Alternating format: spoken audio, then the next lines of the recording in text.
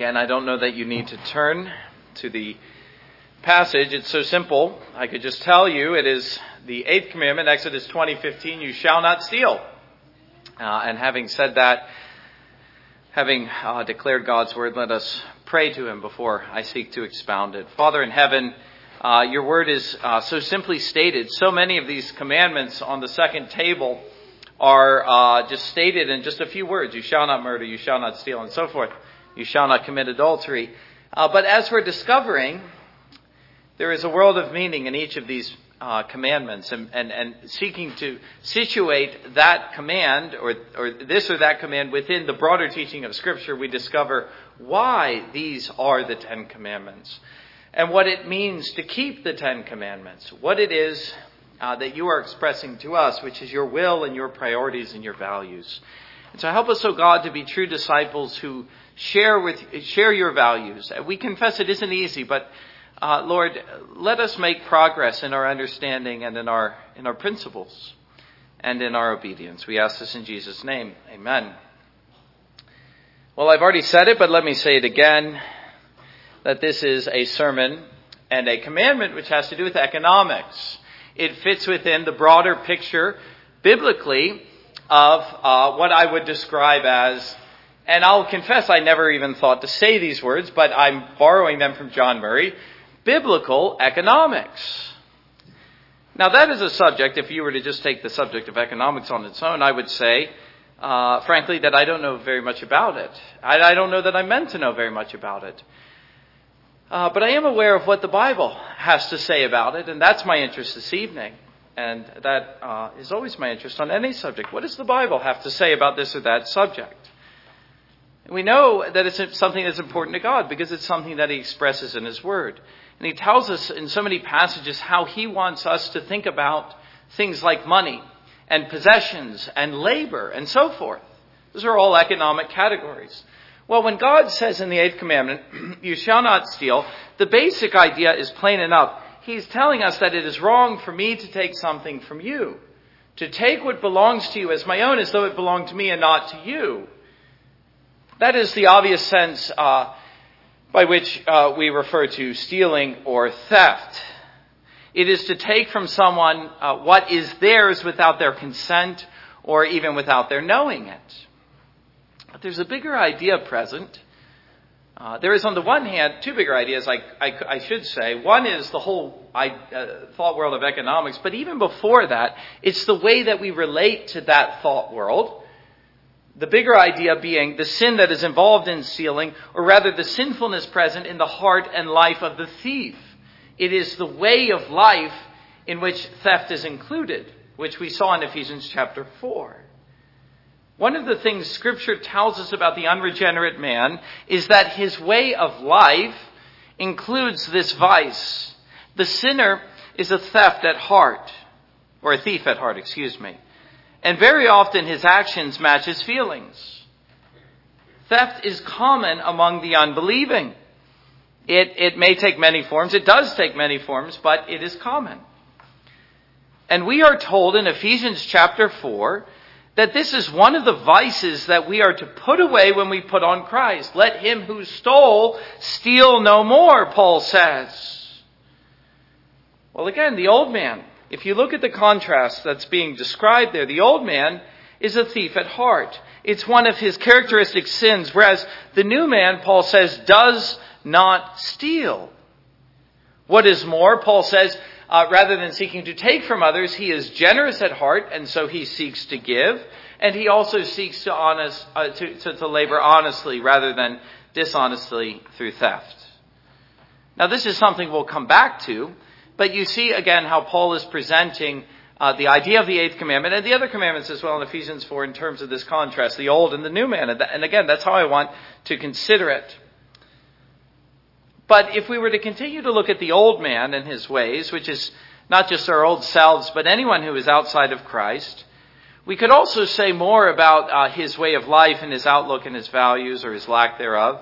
There are three further vices which drive him to this sin. One of them is greed, Ephesians chapter 4:19, who being past feeling have given themselves over to lewdness, to work all uncleanness with greediness.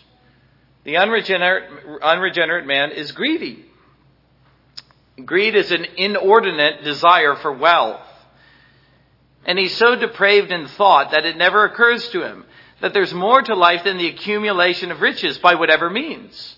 And when I say by whatever means, that includes for the unbeliever theft in its various forms. Another vice which drives him to this, and we'll find again, this is something that ought not to be found in the churches, but which is absolutely common and rampant in the unbelieving community, and that's laziness or sloth. He doesn't work, so he steals.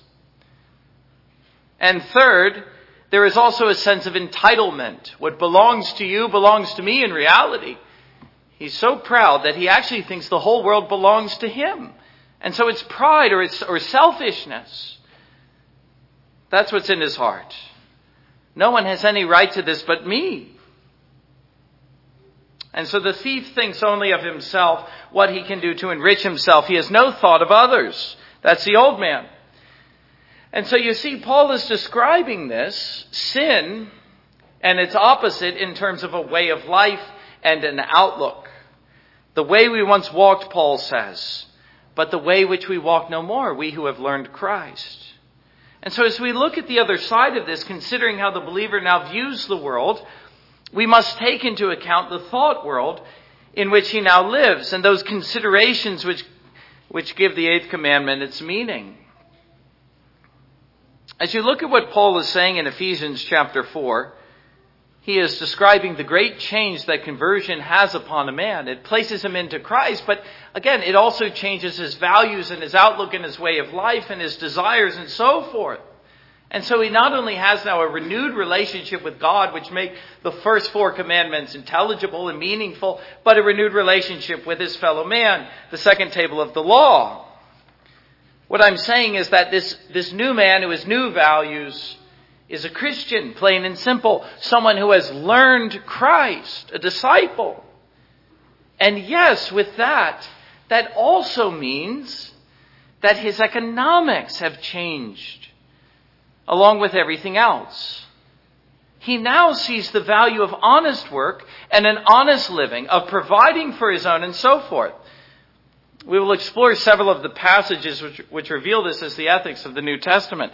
But you see, as soon as a man becomes a Christian, his ethics change. And his ethics begin to resemble more and more what we find in the 10 Commandments. His whole view of the world is different. And so he begins to work that out in every realm of his life.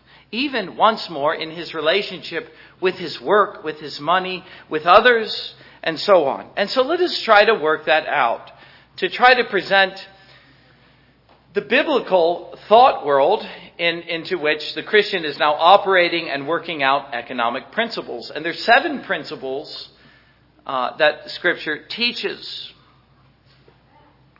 and which if he understands, he'll not only keep the 8th commandment, but perhaps it will help him to understand and to respond to the economic ills that he is told he's supposed to respond to in the world. Now, the first is the idea of labor. Let us begin by looking at several passages which deal with the idea of labor.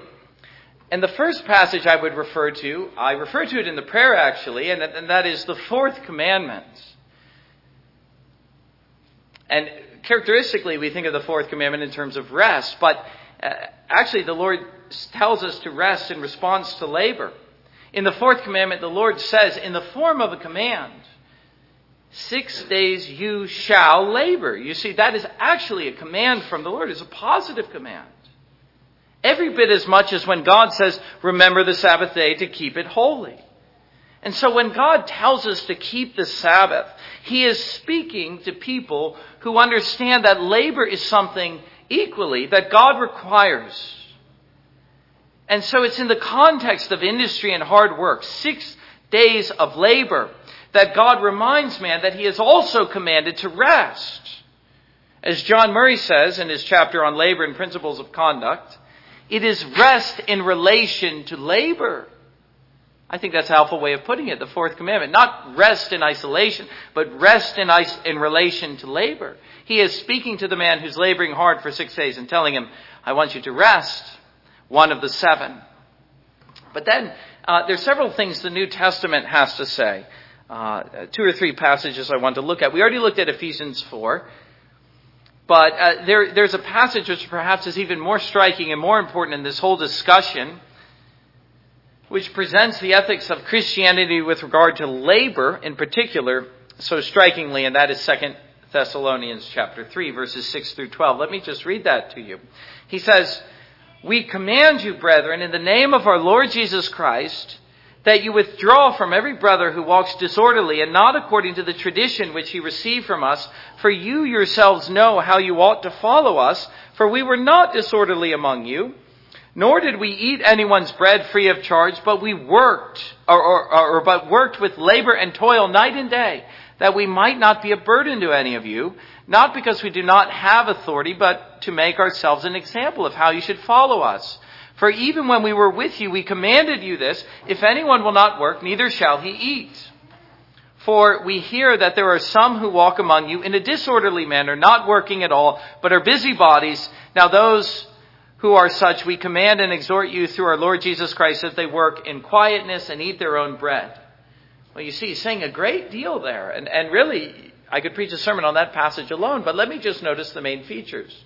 Paul is speaking in terms of an apostolic tradition, of a way of life that they embodied and modeled for the churches of hard work, of industry, and which he says those who do not follow in the church are disorderly, they're busybodies, and they ought to be rebuked or else to have no place in the church.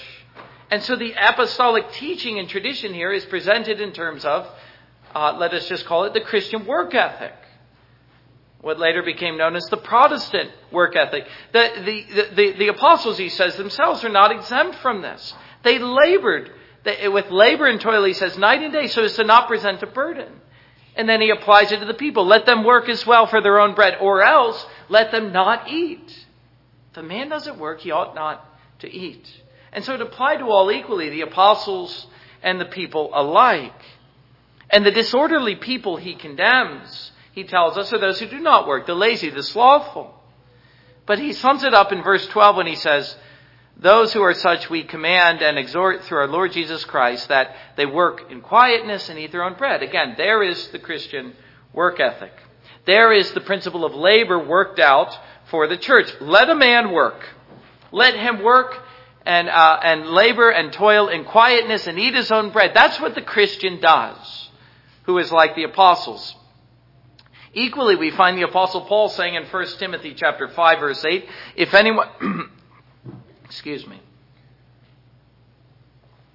If anyone does not provide for his own, and especially for those of his household, he has denied the faith and is worse than an unbeliever. Again, you see the Christian ethic being worked out in terms of these economic principles. No man has any right to call himself a Christian if he does not work to provide for his own family. He's worse than an unbeliever. So the Christian is one who, now that he has been converted, now that he's learned Christ, appreciates the value of honest work and providing for his own household. And so he doesn't steal in order to do so. All along he's keeping the Eighth Commandment. He's prepared to work. Indeed, we can take this thought further, going back to what Paul says in 2 Thessalonians chapter 3, that what is really being presented here, together as well, we might say, with the fourth commandment, is hard work. And nothing less than that. Not just a willingness to work as little as possible, the bare minimum to survive, but hard work. Labor and toil, Paul says, night and day. The kind of work that taxes us so much for 6 days that we have to rest at the end of the 6 days in order to survive. And it is in the absence of this, Paul says, the absence of hard work and toil, that all kinds of vice abounds, and sin, which he speaks of as busybodies. They have nothing better to do than sin. Well, you really ought to be busy. You ought to get a job. You ought to wear yourself out, he's saying. Well, the busybody, as I say, is someone who has nothing better to do than sin. Let that not be said of any of us. But going all the way back to the beginning of the Bible, that's what the New Testament has to say. And believe me, there are many, many other passages which deal with this subject. There's just a summary and a snapshot. But go back to the creation. And there we find the concept as well. We're still under the first heading of labor. Adam was made to work. He was to be a laborer. He was, for one thing, to guard and keep the garden. That is to say, he was a priest and a gardener. He was to guard it from intrusion from the serpent, which he failed to do, but he was also to keep it as a gardener. Another thing he was to do was to subdue and fill the earth. He was to be the king, the rightful king of the earth. It was quite a vocation that the Lord gave Adam. But that was his labor. That was his job description. And then as you look at the curse, what happened when man fell into sin, what you notice is that labor itself is what God cursed. That man would now labor and toil in frustration, and that the earth would not bear fruit quite in the way it was meant to, though it would still bear fruit. And let us be careful when we say this, not to see labor as the curse. Labor was not the curse. Labor was a blessing. It always was. It was the task which God gave to man in creating him. And so we ought not to look at our vocations and our labors as a curse from God. That isn't right. We ought to say instead that labor itself is cursed. That is, in our vocations and in our labor, we are confronted daily with the curse. But labor itself is not what it is to live under the curse. The vocations which God gives us all are blessings. And so labor is the first point. Christians ought to work hard and not be lazy, not be busybodies, and so forth. But then, as we work out this principle, we see the next idea is that of wages. And the principle of Scripture, which you find throughout in the Old and New Testament, is plain and simple, that the laborer deserves his wages. In other words, a man deserves his due. The man who's worked hard ought to have something to show for it. Now, if it is true, as Paul says, that he who labors not ought to eat not, it is equally true on the other side that he who labors ought to enjoy the fruit of his labor. And even though in this he confronts the curse daily, nevertheless, there are still wages to be had. The earth will still bear fruit, just with toil and frustration. And so because of this, it is wrong to deprive a man of his wages. That is the clear biblical principle. If a man were to work and you were not to pay him for it, for instance, would be a clear instance of theft. It would be to break the Eighth Commandment. It would be to rob him of what he had earned. And so the principle of wages is the second principle. But then thirdly, and I hope you can see the way I'm working this out, perhaps you can anticipate what the next point is, property. As we build upon point by point. As a man labors and earns his wages, so he is able with those wages to purchase things and acquire property. These are things which then belong to him, which leads us to speak of the concept not simply of property, but of private property. A concept which is thoroughly biblical. The ability to say, I worked for this, I earned the money, I bought this, and it is mine. It belongs to me. It is that concept of private property that is the undergirding of the Eighth Commandment itself. In fact, apart from this concept, the Eighth Commandment simply has no meaning. You shall not steal. Well, steal what? What belongs to another, his property. And the reason it's wrong to steal from a man his property, as you tie it all together, is that you are depriving a man of the fruit of his own labors.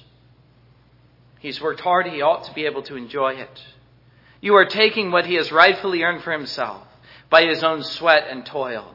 You are seeking, in other words, to short-circuit the lawful means of accumulating property. You were meant to work for it, but you just stole it. Which brings me to the next thought, and that is that of wealth. This is another major idea in the Bible. Wealth is the result of this process of accumulation. Over time, a man acquires more and more by his labors, and so he builds wealth as a result. Another word for wealth is riches. And many of the most prominent figures of the Bible were rich. It would be very difficult to suggest because of this that the Bible is against the idea of riches, or that it condemns the man who's rich. It doesn't. It warns us constantly against the dangers of riches. It tells us that the love of money is a snare, ruining many souls. But it never once suggests that to possess wealth or to be rich is wrong. Never once. That is, to have acquired a great deal of possessions in this world. Of course, we know as Christians that life consists of more than an abundance of possessions and an abundance of riches. There's so much more to life than that. If anyone knows that, it's the Christian. But he's equally prepared to say there's nothing wrong with it in and of itself. It's a false inference to suggest that riches are therefore wrong automatically. They are not. But then that brings me to a fifth concept, which is a difficult one, but we have to deal with it. And that is the thought of inequality and of an economic hierarchy as presented in the Bible. This is something that you will find consistently if you are familiar with the biblical teaching on the subject. Again, let me underline the concept of inequality. The economics of the Bible straight through the New Testament assume a presence of an order in which inequality is the norm or the rule. In other words, you have the presence of those who have more than others, the rich and the poor. Something which biblical economics recognizes. And how does it suggest that we deal with this? The presence of inequality, the rich and the poor. Well, for one thing, you notice it never once suggests there is anything wrong with this, which is what we have to try to see.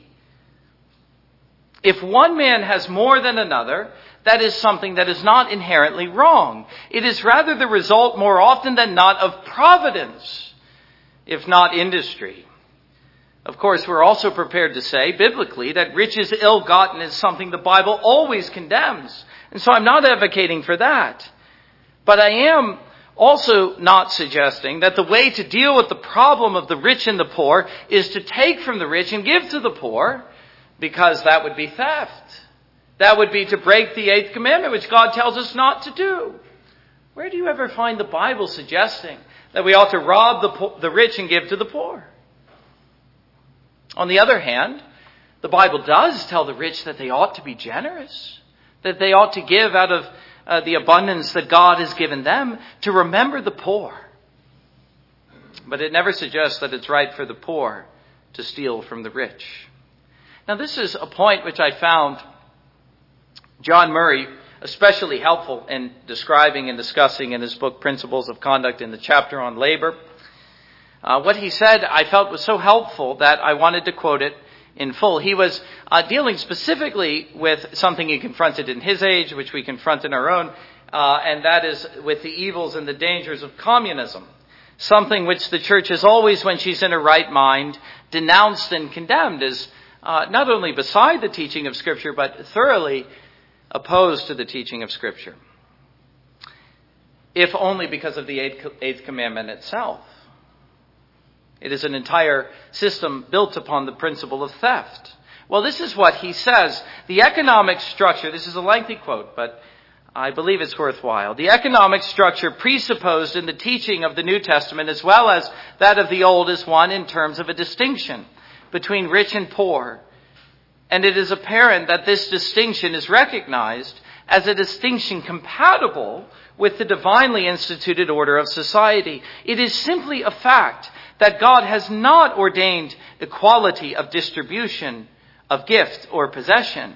And because this is so, it is impossible to put equality into effect. And so he asks, are we to engage in a leveling process that will secure uniformity and make all conform to a stereotyped average? How absurd would be the attempt, and how futile. Equality is not a fact of God's providence. And it is not a rule to be practiced in the order he has instituted. Diversity is a fact to be recognized and the rule to be followed. Liberty itself must take account of inequality. Those are blasphemous words in terms of the modern orthodoxy you find in society. But again, our interest is in the teaching of Scripture. And in the order that God has instituted in the world, we ought to seek to uphold it. And so you see, we are dealing with the concept of biblical economics as soon as you begin to consider what it is God is requiring of us in the Eighth Commandment. And we're facing today, as in every age, the question, concerning inequality between the rich and the poor. And I think we Christians are better prepared to deal with this than most. In no way am I saying that inequality is always good. It's often bad. It's often the result of sin. It's often the result of the rich themselves breaking the Eighth Commandment with respect to the poor or failing to be generous. But as Murray says later on in that chapter, that is because the God-given structure is being abused, and that's what we ought to say. The response to the abuses of the God-given structure is not the arguments of communism that we ought to overturn the structures itself and deny God in the process. That's the point we have to see. The evils of communism are seen in the abolition of the distinction and even in the abolition of wealth itself, which is a position that the Christians simply cannot possibly maintain. But still, we're not finished. We have two further principles. In the sixth place, and again, you remember what I'm presenting is the Christian view of economics, of money and so forth, which is what the Eighth Commandment is a part of. And that is that we must always think of others. Not think of money purely in terms of self, but in terms of others. In fact, if you think of every commandment, this is something Calvin points out in the Institutes, every single commandment presents our duty in terms of another, not in terms of self. The first 4 commandments dealing with our duty towards God, the second 6 dealing with our duty towards others. And this is where the greatest abuses of capitalism come in, where greed and avarice lead to thoughts only of self, only of accumulating more wealth for me, even at the expense of others. There's no thought of how others are affected. Well, perhaps I would say the unregenerate man can live like this, but the Christian simply cannot. He is always concerned to know in all of his actions, and even in all of his thoughts, how is what I am doing affecting someone else? He is equally concerned with respect to the Eighth Commandment, not with promoting and increasing his own wealth, but also promoting and increasing the wealth of others. Equally concerned. You notice I said. He wants to see others prospering, not just himself. No doubt this is what Paul had in mind when he describes the Christian industry and ethic in terms of generosity. Remember to be generous, he says, not just to labor for the sake of your own families, but remember to be generous. Have enough to give to others. I remember C.S. Lewis saying that the Christian is someone who intentionally impoverishes himself. He might have more, but as a result of his generosity, as a result of giving to others into the church, he is less than he might have had otherwise. In other places, the Apostle Paul says that to the rich. Remember the poor. Remember to be generous. Or listen to the Westminster Shorter Catechism in describing the ethics of the Eighth Commandment. What is required in the Eighth Commandment? The Eighth Commandment requireth the lawful procuring and furthering the wealth and outward estate of ourselves. How many would stop there? The last 2 words, and others, and others. What is forbidden in the Eighth Commandment? The Eighth Commandment forbiddeth whatsoever doth or may unjustly hinder our own or our neighbor's wealth and outward estate. An equal concern for both. You see, it isn't enough just to maintain your own right to private property. How many of us would read the Eighth Commandment in terms of that? You shouldn't take what's mine. That isn't what the Eighth Commandment's after. It's telling you not to take what belongs to someone else and to be sure that he has every right to what is his as you have to your own. And so you have no right to steal. You have no right to deprive your brother of what is his, or even to do anything which would hinder him from furthering and building his own wealth in this world. But finally, there's a 7th commandment, or category, or principle, which has to come in here as well. And we sang about it. We're going to do so again in the final hymn. Again, what we are considering, I would remind you, is the economics of the Christian man, the new man in Christ, the man who's learned Christ. And in learning Christ, he's learned to think about money and possessions and so forth in a new way. And that is, the final category is the importance of contentment. Indeed, in many ways, that is all God is telling us in this commandment, to be content with our present portion. And if you are content, you'll have no thought of stealing, will you? You won't be driven by greed or discontentment to get more for yourself than providence has allotted to you. Every time that is your thought, you're unable to get more than providence will allow, you will be driven to theft. Discontentment is the root sin which stands behind the Eighth Commandment. Every transgression of the Eighth Commandment, I mean. And so it's in this sense that the writer to the Hebrews tells a pilgrim people at the end in his closing exhortations that they ought to be content with what they have, Hebrews chapter 13, verse 5, and not to seek to get more. Again, speaking to pilgrim people, he is warning in that passage against a spirit of covetousness, a spirit which seeks too much from this world and which is never satisfied with what it has. What he's saying to them is that's no way to get to heaven. There's no way to live as pilgrims and Christians. The true pilgrim, he says, knows better.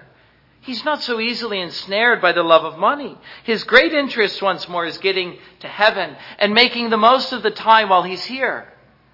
Now, there's, of course, in that, a place to make money. But you see, for the Christian, for the pilgrim whose great desire is to get to heaven, it is not the main consideration. Nor can we ever allow it to be the main consideration. There are things which are of infinitely greater value than riches in this world. And we must never lose sight of these things. Or perhaps Jesus tells us we will have gained the whole world only to lose our souls. Never lose sight of the eternal. Never lose sight of the spiritual. Never lose sight of where you're going. If you get too ensnared in riches, as so many have done, you might lose everything that really matters and that has true value. And so let me put it like this as I close. Going back to Paul's description of the new man in Ephesians 4. The Christian, and only the Christian, is a man who knows how to hold things in balance.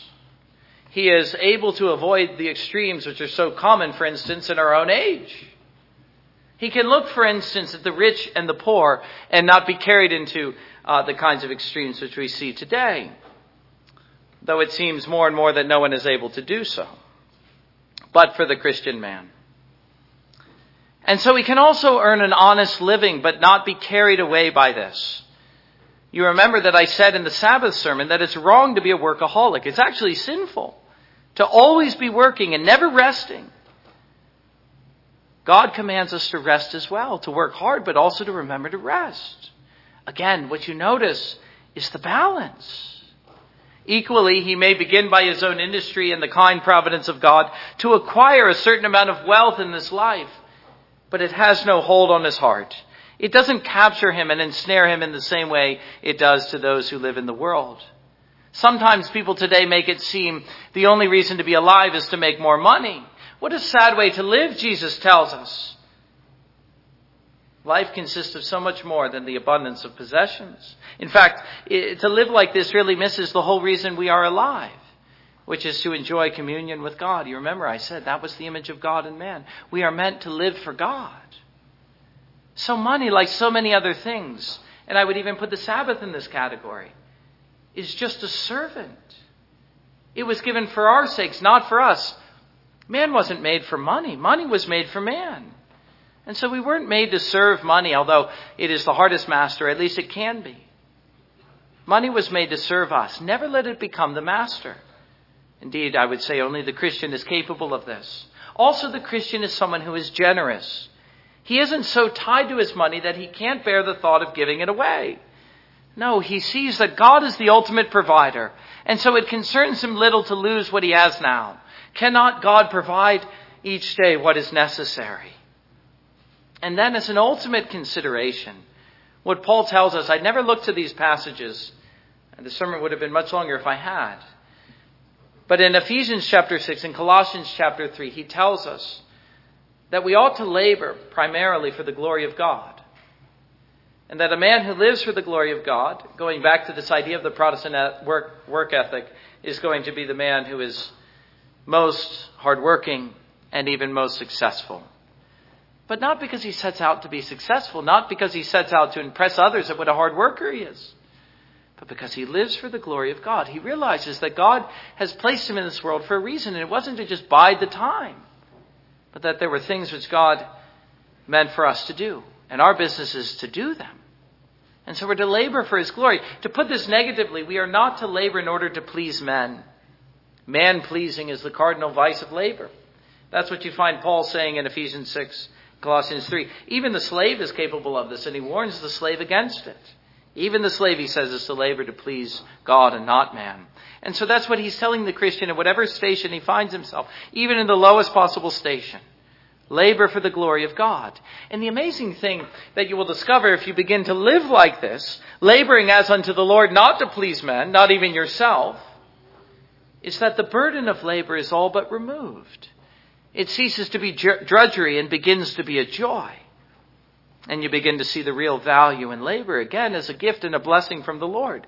You see, in other words, wherever you are, in whatever station you assume in this sad world, every day is a chance to glorify and enjoy God. Westminster Shorter Catechism, number 1. The opportunity is simply always present. It is present for the poor and the rich alike. Each of them is always given the opportunity through his own industry and his own vocation to glorify God in all that he does. No man is deprived in his labor from glorifying God. Not a single one. It's only the lazy man who does not work who cannot know this blessing. And so when God says you shall not steal, he's telling us how he expects us to live and to work and to spend our days.